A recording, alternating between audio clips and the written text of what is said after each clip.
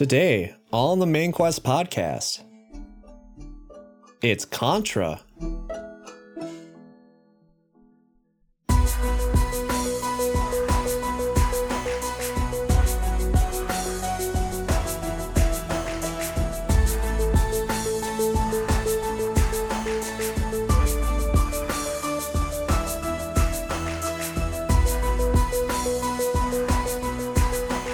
Why did I say it like that? Welcome back to another episode of the Main Quest podcast. This is, of course, the #1 retro gaming podcast that will get to the chopper. Oh, it's so bad. Oh, Ryan is going to be so disappointed in me. Ryan from Listoff does an incredible Schwarzenegger impression. I didn't even come close. Anyway, as always, I am your host, Keith. What is this podcast? What are video games? Who's paying DMX's taxes right now? I think I can answer at least one of those. This podcast is my quest through all of the games I have owned or were laying around the house growing up and trying to determine if I was a dumb child for liking them or if they actually still hold up today. Not entirely a fresh concept for a podcast, but it is a little personal, and video games are overall disappointing. Speaking of which, it's been a long time since I've caught up with you guys with what I've been playing outside of the show. I don't want to take up too much time on talking about other stuff because this episode might end up running a little long. Guess we'll see in the end. You guys will already know how long this episode is. Well, anyway, I'm all over the place. I might have mentioned this in another episode, but I beat Death's Door quite some time ago. I really enjoyed it through and through. And in case I have talked about it before, I'm going to move on to the next game that I played after that, which was The Ascent. And I think that's also a game that I've brought up on the show as well. It's a cyberpunkish, dystopian, twin-stick shooter, action game. Great game, kind of. I jumped off of it pretty hard because it's incredibly broken. Not broken like another specific cyberpunk game that's out there, where it's, so fucking broken that it's literally unplayable. But broken enough to where it's mildly irritating and just really annoying. For instance, quests will suddenly disappear from your waypoint while you're in the middle of doing them with no way of getting it back. In one instance, I pretty much knew exactly where I had to go and what I had to do. And I still carried on despite the markers not showing up.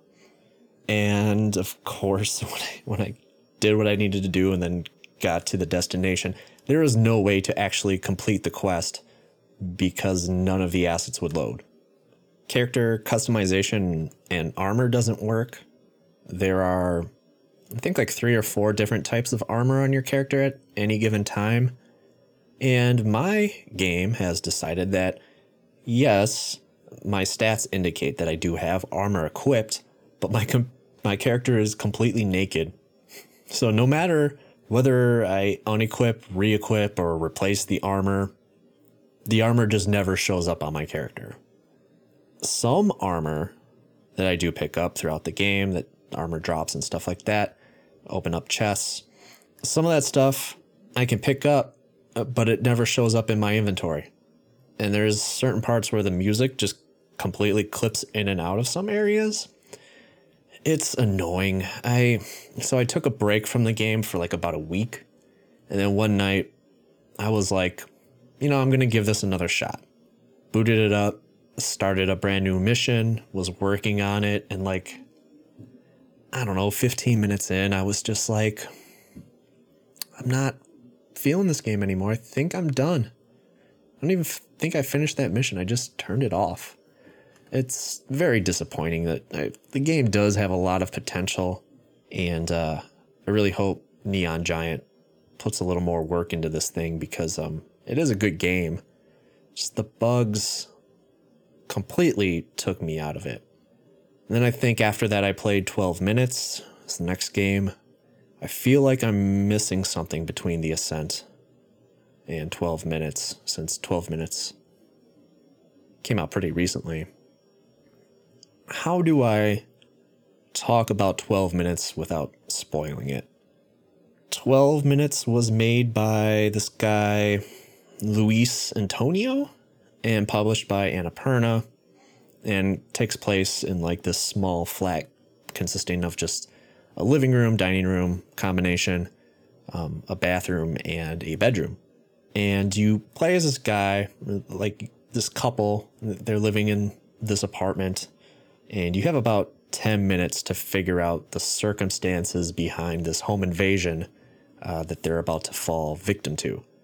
And you got to figure out exactly how to avoid this confrontation or wrap it up before the clock hits 12 minutes, and then the entire event resets itself and you do it all over again. It's essentially Groundhog's Day, except your characters are always getting murdered, or you're the one murdering people or killing yourself. It's essentially gameplay wise, it's just a point and click type of adventure game. Similar, I guess if you've listened to my episode on Shadowgate, it's very much that. And so if that's something you're not into, this isn't going to be for you. It's a gameplay style that I have learned to appreciate, but story-wise, this game is pretty disappointing. And even down to the voice acting is incredibly disappointing for one reason. And the big draw for this game, the thing that's being advertised for it the most, is that James McAvoy, Daisy Ridley, and William Dafoe do the voices of the three characters in this game. You know how much I sacrificed? But the voice acting isn't good. Like, voice acting and regular acting are two different talents. And voice actors, these three are not. William Dafoe is literally just like, he walked off the street and was just like, all right, let's get this over with. I'm just going to be William Dafoe. And that's great. Fine. I actually wouldn't expect anything more from him. But McAvoy and Ridley are doing these white cracker American ass accents that don't really distinguish them at all, which I think makes some of their line deliveries even worse. It really makes me wonder why Annapurna would even spend the money on them when I think any decently talented voice actor could have done just fine. And it's one of those situations where I wouldn't have really paid attention to the voice acting unless it was incredibly bad, had I not known that they've got like these fucking AAA widely renowned actors to do the voices. So I definitely think the voice acting hurts the game. But other than that, I mean, yeah, I can't talk about the game without spoiling it. I'm glad it's on Game Pass, because I would not recommend dropping money on this thing when it comes out on other platforms. Fuck. I wouldn't even recommend playing this game on Game Pass. Like, you can see the story, where the story is going and where it's gonna go, and then it goes there. And then they try to throw something in to throw you off a bit, but like, it's not saying anything profound. Like, I don't know, man. I finished the game and it's just like, this is just a huge wet fart. 12 minutes is a shart. And finally, the last game I want to talk about very quickly is Boyfriend Dungeon. Basically just finished my first playthrough not too long ago. And I want to play it again to kind of see what the different outcomes are. And, it's essentially, it is a dating sim, but there's some dungeon crawling elements mixed in there as well. I will say, though, that the dungeon crawling parts, they're not the game's best strengths. They're pretty short. As far as I know, there are only 2. It's a relatively short game, but again, there's plenty of room for replayability. The characters are really well written. And the fact that you're dating people who turn into weapons, like, there's you can even date a cat that turns into like brass knuckles if you want. It's weird. It's really weird. It's really charming though.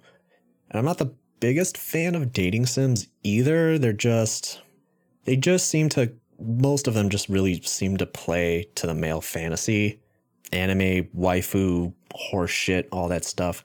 I have no desire to fuck around with those. I already know what it's like to be straight and dating. It's miserable.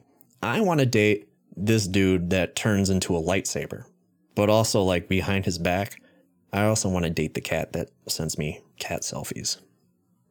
And the brass knuckles, if you get into this, the brass knuckles are pretty OP. So that's pretty much it. That's pretty much what I've been playing on the side here. Funny, because there's no mention of RE6. You're avoiding me. What? No, I'm not avoiding you. But I'm going to be talking a little bit about RE6 on the upcoming RE5 episode. So, with that, you saw the title of the episode. Today, I played Contra.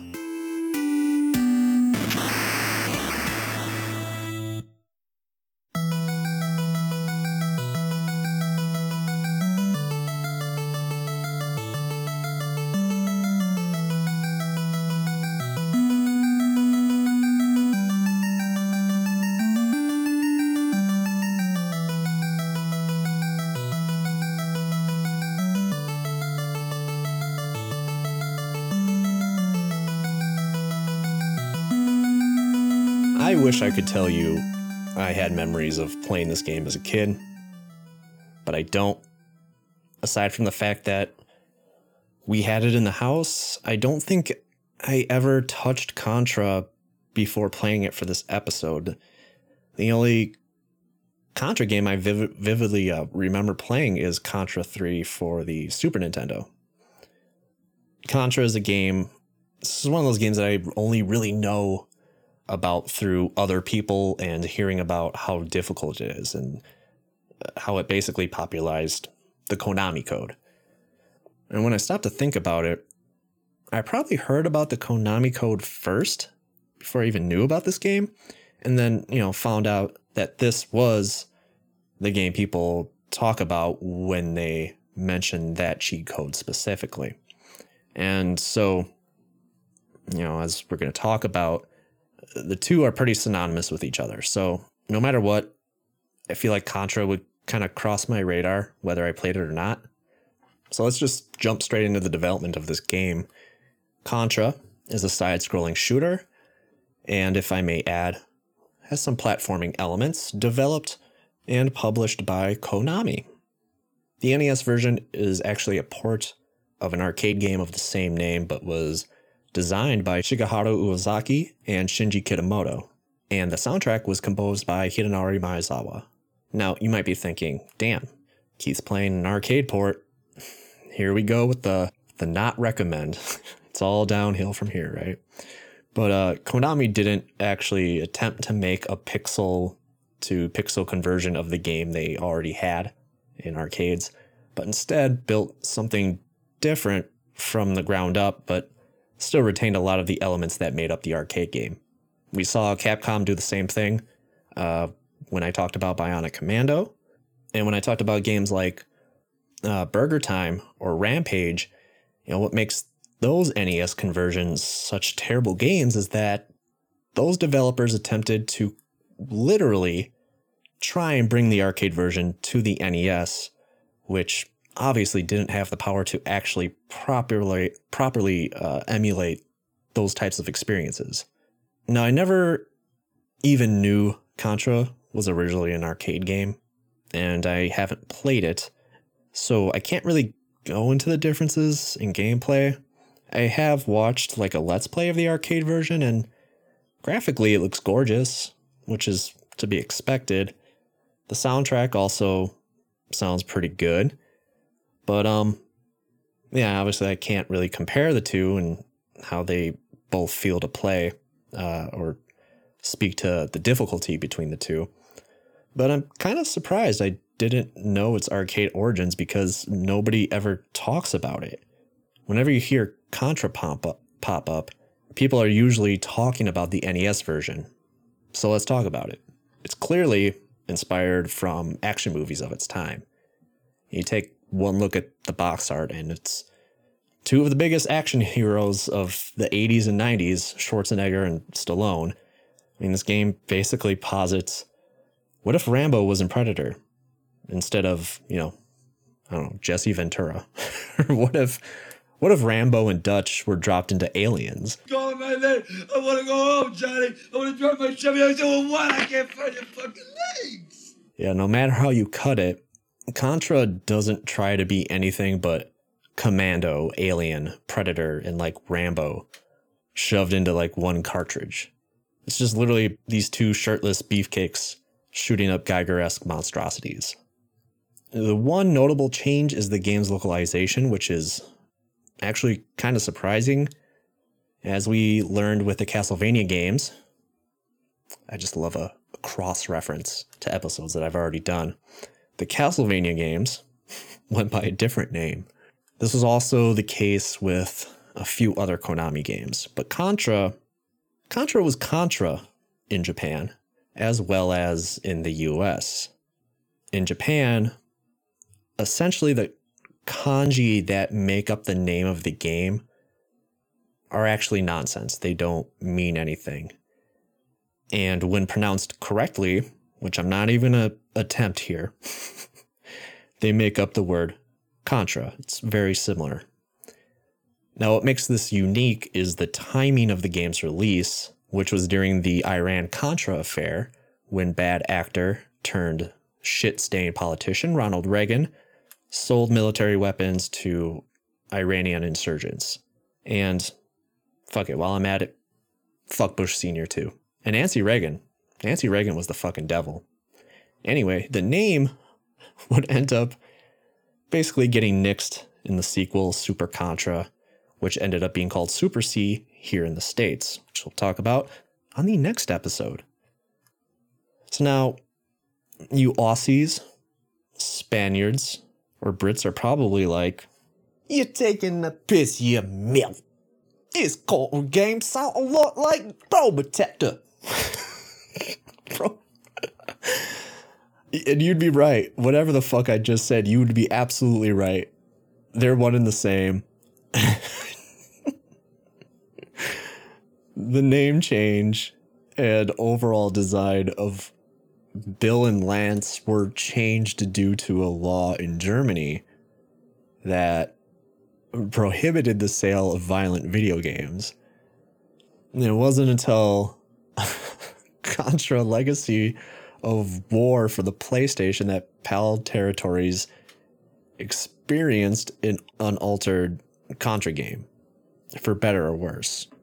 Lastly, I need to mention that Konami once again utilized the VRC6 chip in the Famicom version of Contra, which is the very same chip that was used in Castlevania 3 that allowed Miyazawa to access two more sound ports for that soundtrack. So, just like the Dracula's Curse episode, I'll probably be favoring the Famicom soundtrack on this episode over the NES version.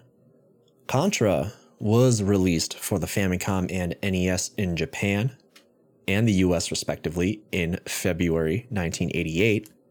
Probotector wouldn't get a release in PAL regions for nearly 3 years, December of 1990. Since then, Contra has been ported to the ZX Spectrum, Commodore 64, Amstrad CPC, MSX2, PlayStation 2, Xbox 360 Arcade, Nintendo DS, Xbox One, PlayStation 4, and the Nintendo Switch. For some context, Contra has an 8.6 out of 10 on Nintendo Life and 81 on Metacritic, and a 4.6 out of 5 from the folks at Giant Bomb.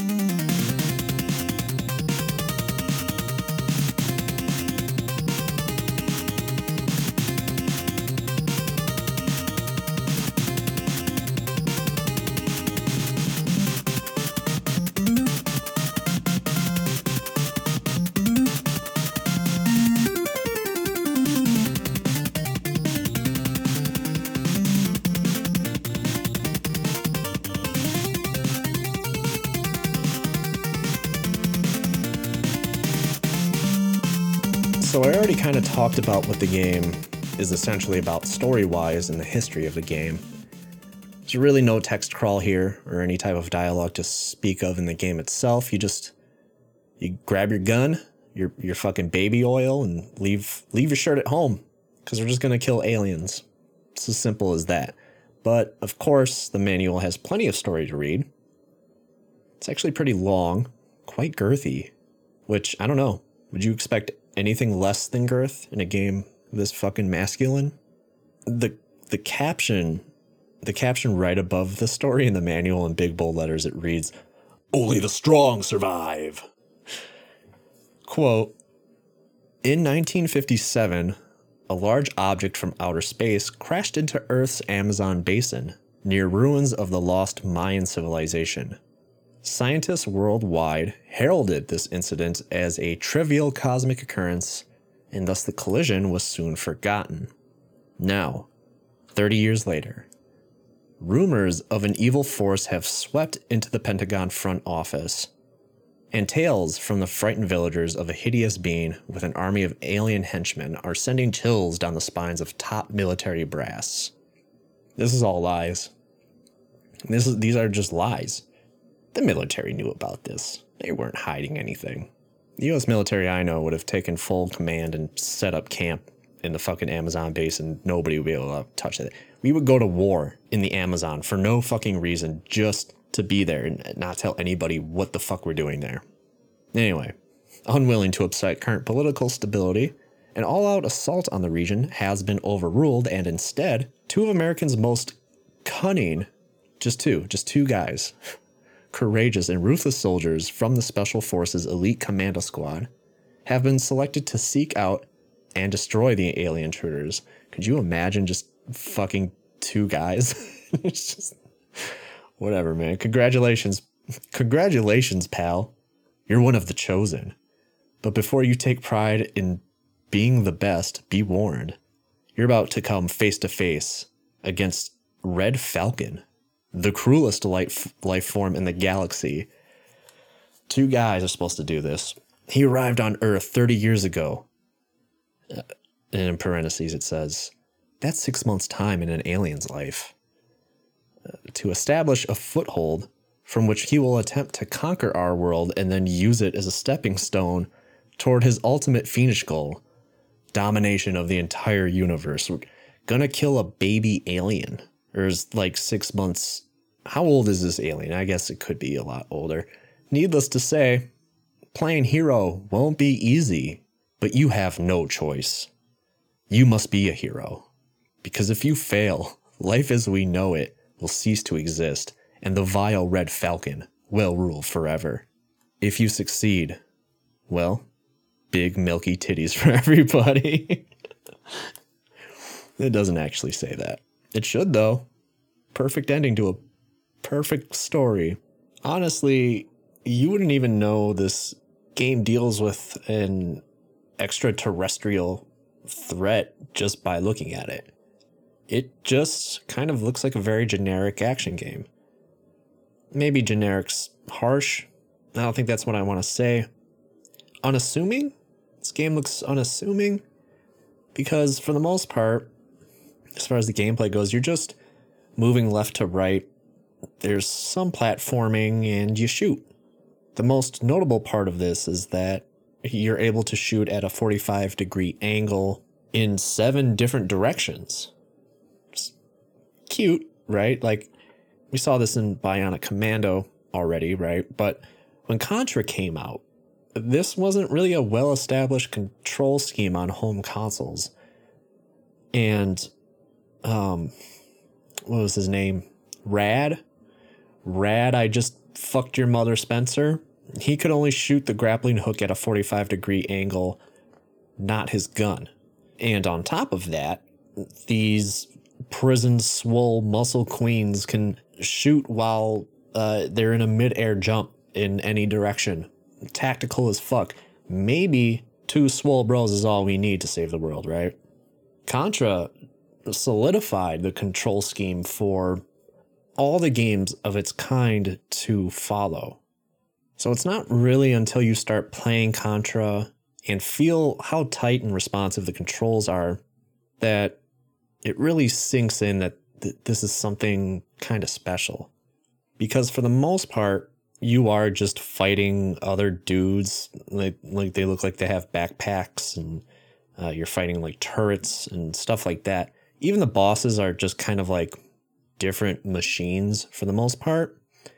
It isn't until the final level, when you enter Red Falcon's lair, that you're like, oh, the fuck? Oh, well. Also, I needed to be known that the Red Falcon, that name is no longer canon. According to the Contra Wiki, because of course there's a Contra Wiki, the alien that used to go by Red Falcon is now called Emperor Demon Dragon God Java. Now that's a Starbucks order right there.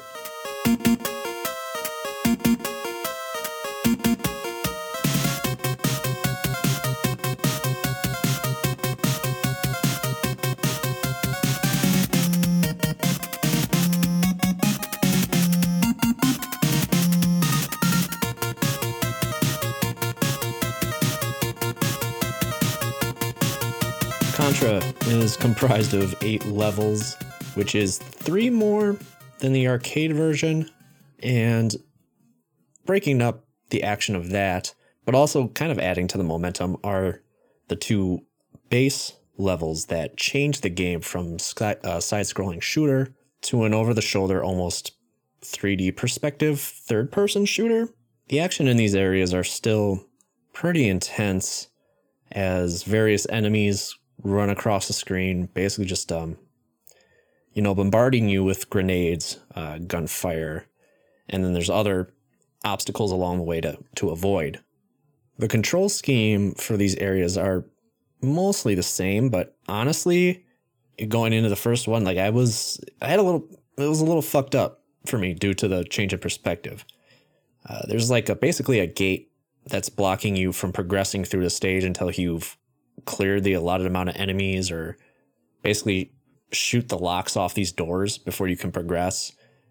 And I don't know how many times I accidentally ran into that electrical barrier by accident. I don't think it damages you. This is a one-hit KO situation, so I don't think it really does anything except for leave you open to possibly getting hit by another projectile. Overall, I mean, I really like these stages. My only nitpick is that these base stages are kind of situated pretty close together.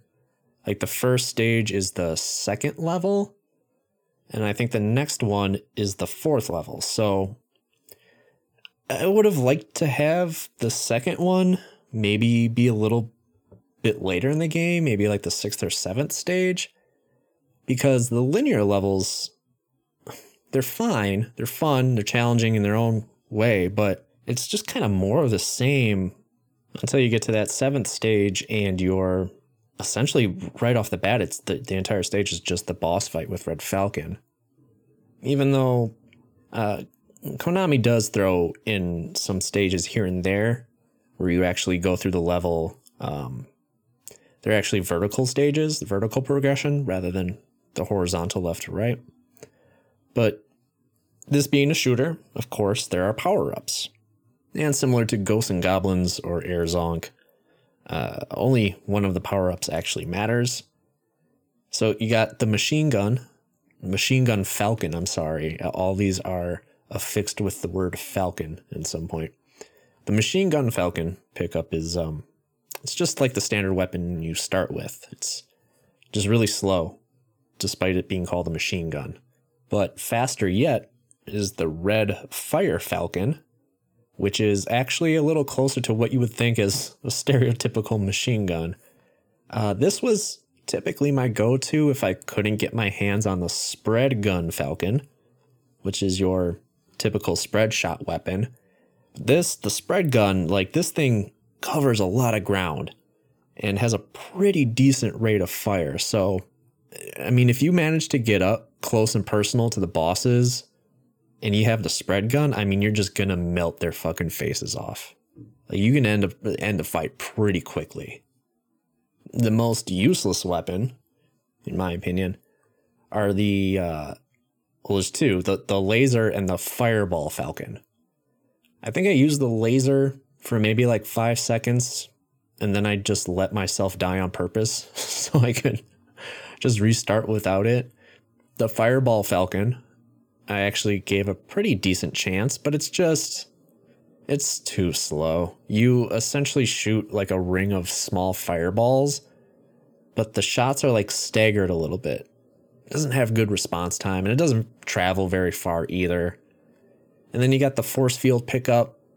That thing doesn't drop very often, but it does exactly what you think it does. It makes you invulnerable to enemies for like a few seconds.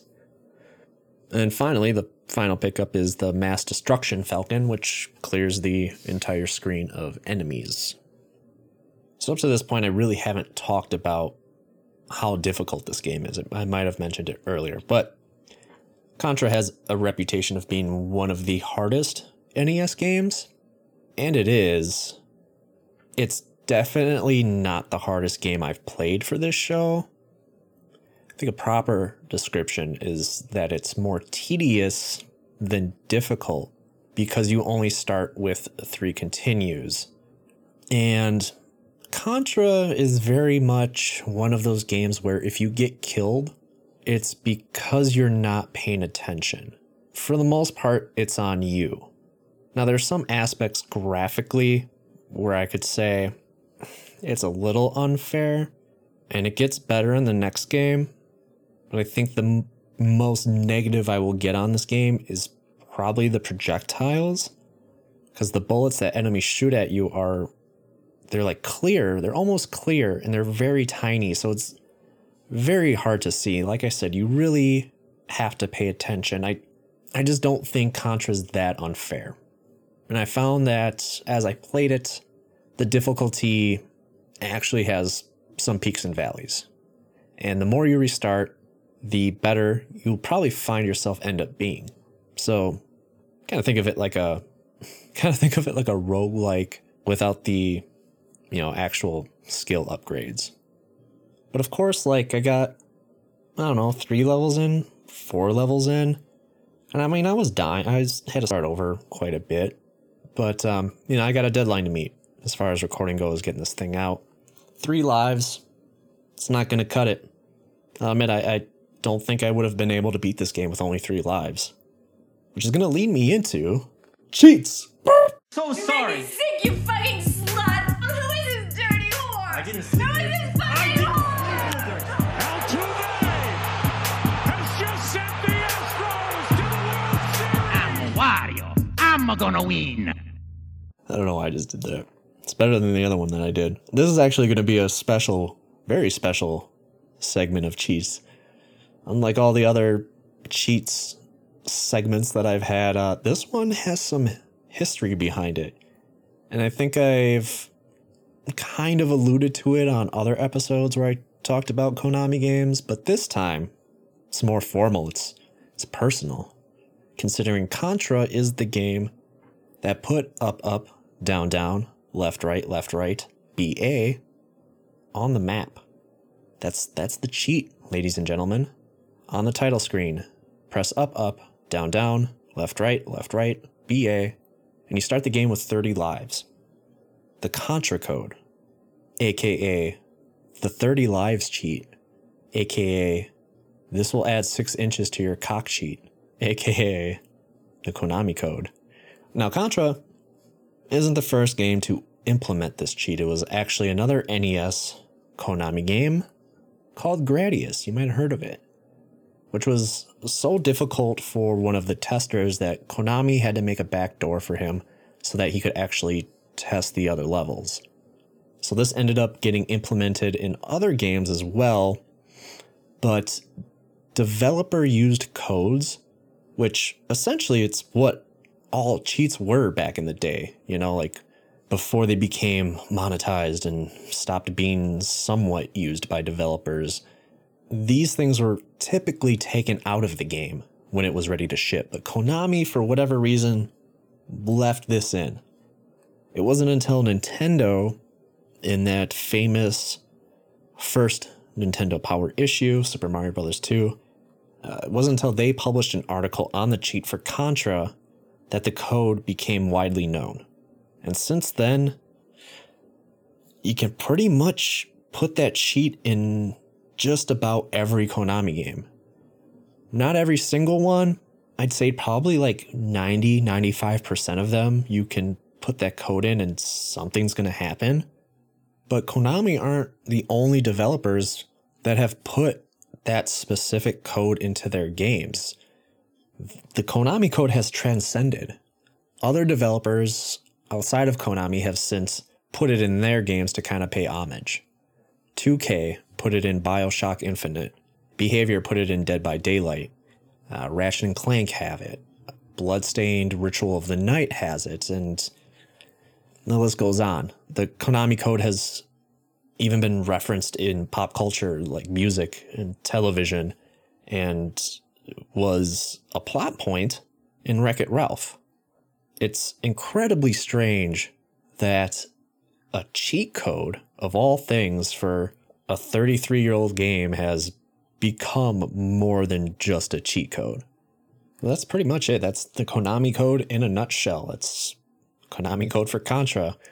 I don't think this segment of the show will ever get this in depth again, but I'd be stupid not to finally give it its due during this episode. I don't think the cheat segment will ever be this excessive until I play my first game that has DK mode in it.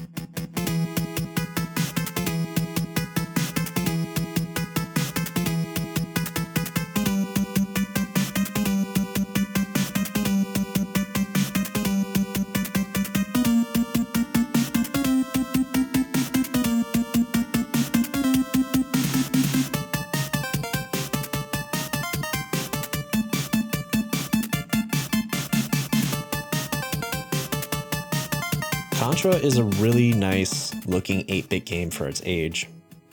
I kind of prefer, honestly, the way the NES game looks to the arcade version. The arcade game, kind of looks cheap to me.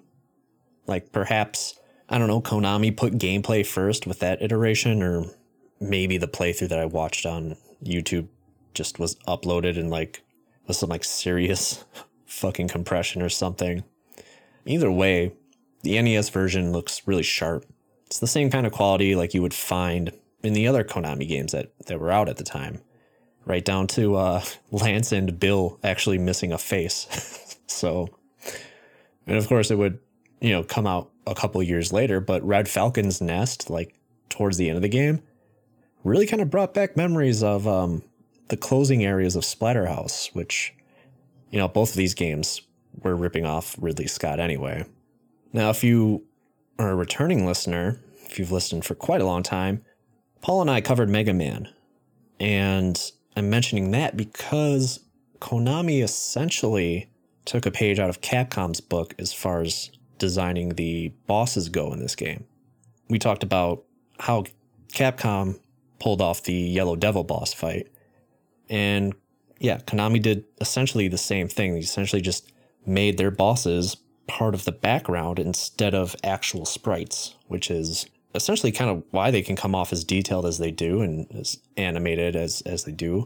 And for me, aside from, again, the bullets, they're so tiny. It's probably one of the reasons why people claim that this game is as difficult as it is, because it's really hard to see those bullets.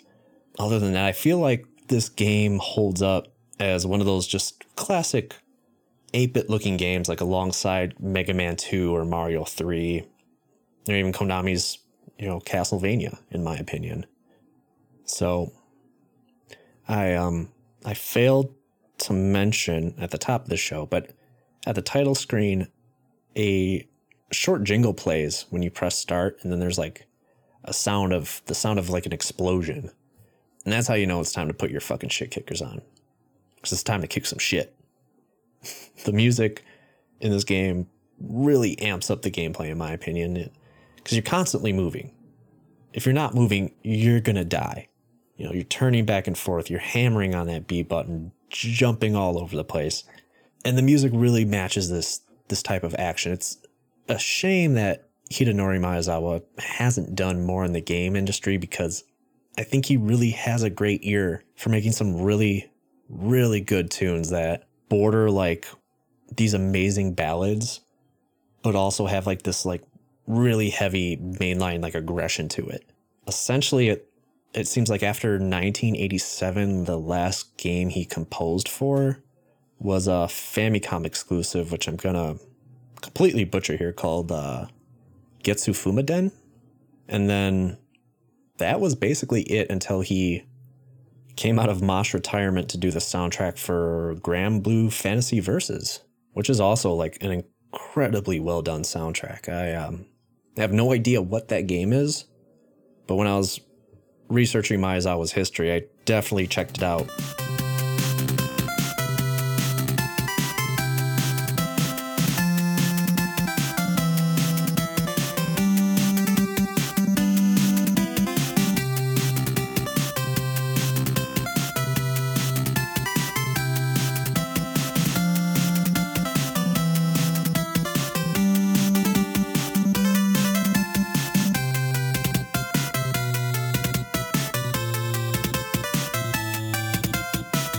So that's pretty much it. I'm sure I missed something. I always seem to. But that's what you guys are for, right? Fill in those blanks and yell at me. Until then, would I recommend Contra in 2021? So like I'm in an awkward position, I feel like. I would never say that I'm good at games. I'm pretty much right down the middle as far as skill goes. Coming off of Final Fantasy III, a game that I said was very hard. And it's a different type of difficulty. Because if I gave myself like an extra hour or like hour and a half, I could have finished that game. But that's grinding. There's really no skill required when you play JRPGs, especially those older ones. Contra is very fast paced. It's kind of like a shmup, but instead of like a spaceship or a robot child with milky missile tits, you're just these two natty shirtless bros with a violence fetish. The game really demands that you pay attention and react quickly. And similar to Air Zonk, actually, the more you die, the more you restart, the better you get. Again, I feel like Contra's pretty fair. I wouldn't call Contra Nintendo hard. I think that's reserved for games like Ghosts and Goblins or Ninja Gaiden, Battletoads, Zelda 2, many others. Granted, I did use the Konami code, which some people would turn their noses up at which point I'll knock them the fuck out while they're not looking. Sorry, I got a little bit aggressive there. Just must be all this fucking video game violence. Look, if you're gonna play Contra, just use the Konami code. I got through it without having to restart from the first stage. I do not think this game is that hard if you use the code. It's also 2 players. I did not mention that. You can play co-op. So if you have a partner along for the ride, it should be super breezy stuff. The game controls very well. It looks good. The soundtrack slaps, particularly the Famicom soundtrack, which you've been listening to. I really, really liked Contra. I'm very happy I finally got to play it. I'm a little disappointed in myself that I hadn't played it up until this point for the show. I'm sure had I picked it up when I was like 6 or 7, when we had it, I probably would have found it impossible to play. And the more I think about it, because I feel like I've talked about it for the past 2 episodes now, I feel like I just need to have a general episode where I just discuss difficulty in video games. Because I did not find this game as hard as people have claimed it is. So, would I recommend it in 2021? I think I'm going to do the same thing I did with Ghosts and Goblins. I'm going to go with a light recommend. Maybe like a little bit higher of a light recommend, like borderline recommend, like just a bit higher than Ghosts and Goblins, because This game is just not unfair. Just pay the fuck attention. Ghosts and Goblins, you have no idea when a fucking ghost burrito is going to spawn right on top of you. It just happens. So, yeah, I'm going to give... If I gave Ghosts and Goblins a light recommend, I'm definitely giving Contra a light recommend. Like, give this game a fucking try. It's a really cool game. So, with all that's left to do is whore myself out here. If you've loved what you've heard, or if you like any of the other stuff that I've already done, 5-star review is always appreciated, but never necessary. It only takes 30 seconds, and one 5-star review can help make a difference in a hungry gaming podcaster's life. Every hour of the day, a gaming podcast goes unreviewed. Why not break this cycle and be the change the world needs? You can also follow the show on Instagram. That's the Main Quest. Send comments, ideas, questions to mainquestpod@gmail.com. And finally, you can, there's no real reason to, follow me on Twitter @_mainquest. So until next week, with another entry in the Resident Evil series, it's Resident Evil 5. It's going to be an awkward one, ladies and gentlemen. Till then, thank you so much for listening. Take care of yourselves. Talk to you guys later.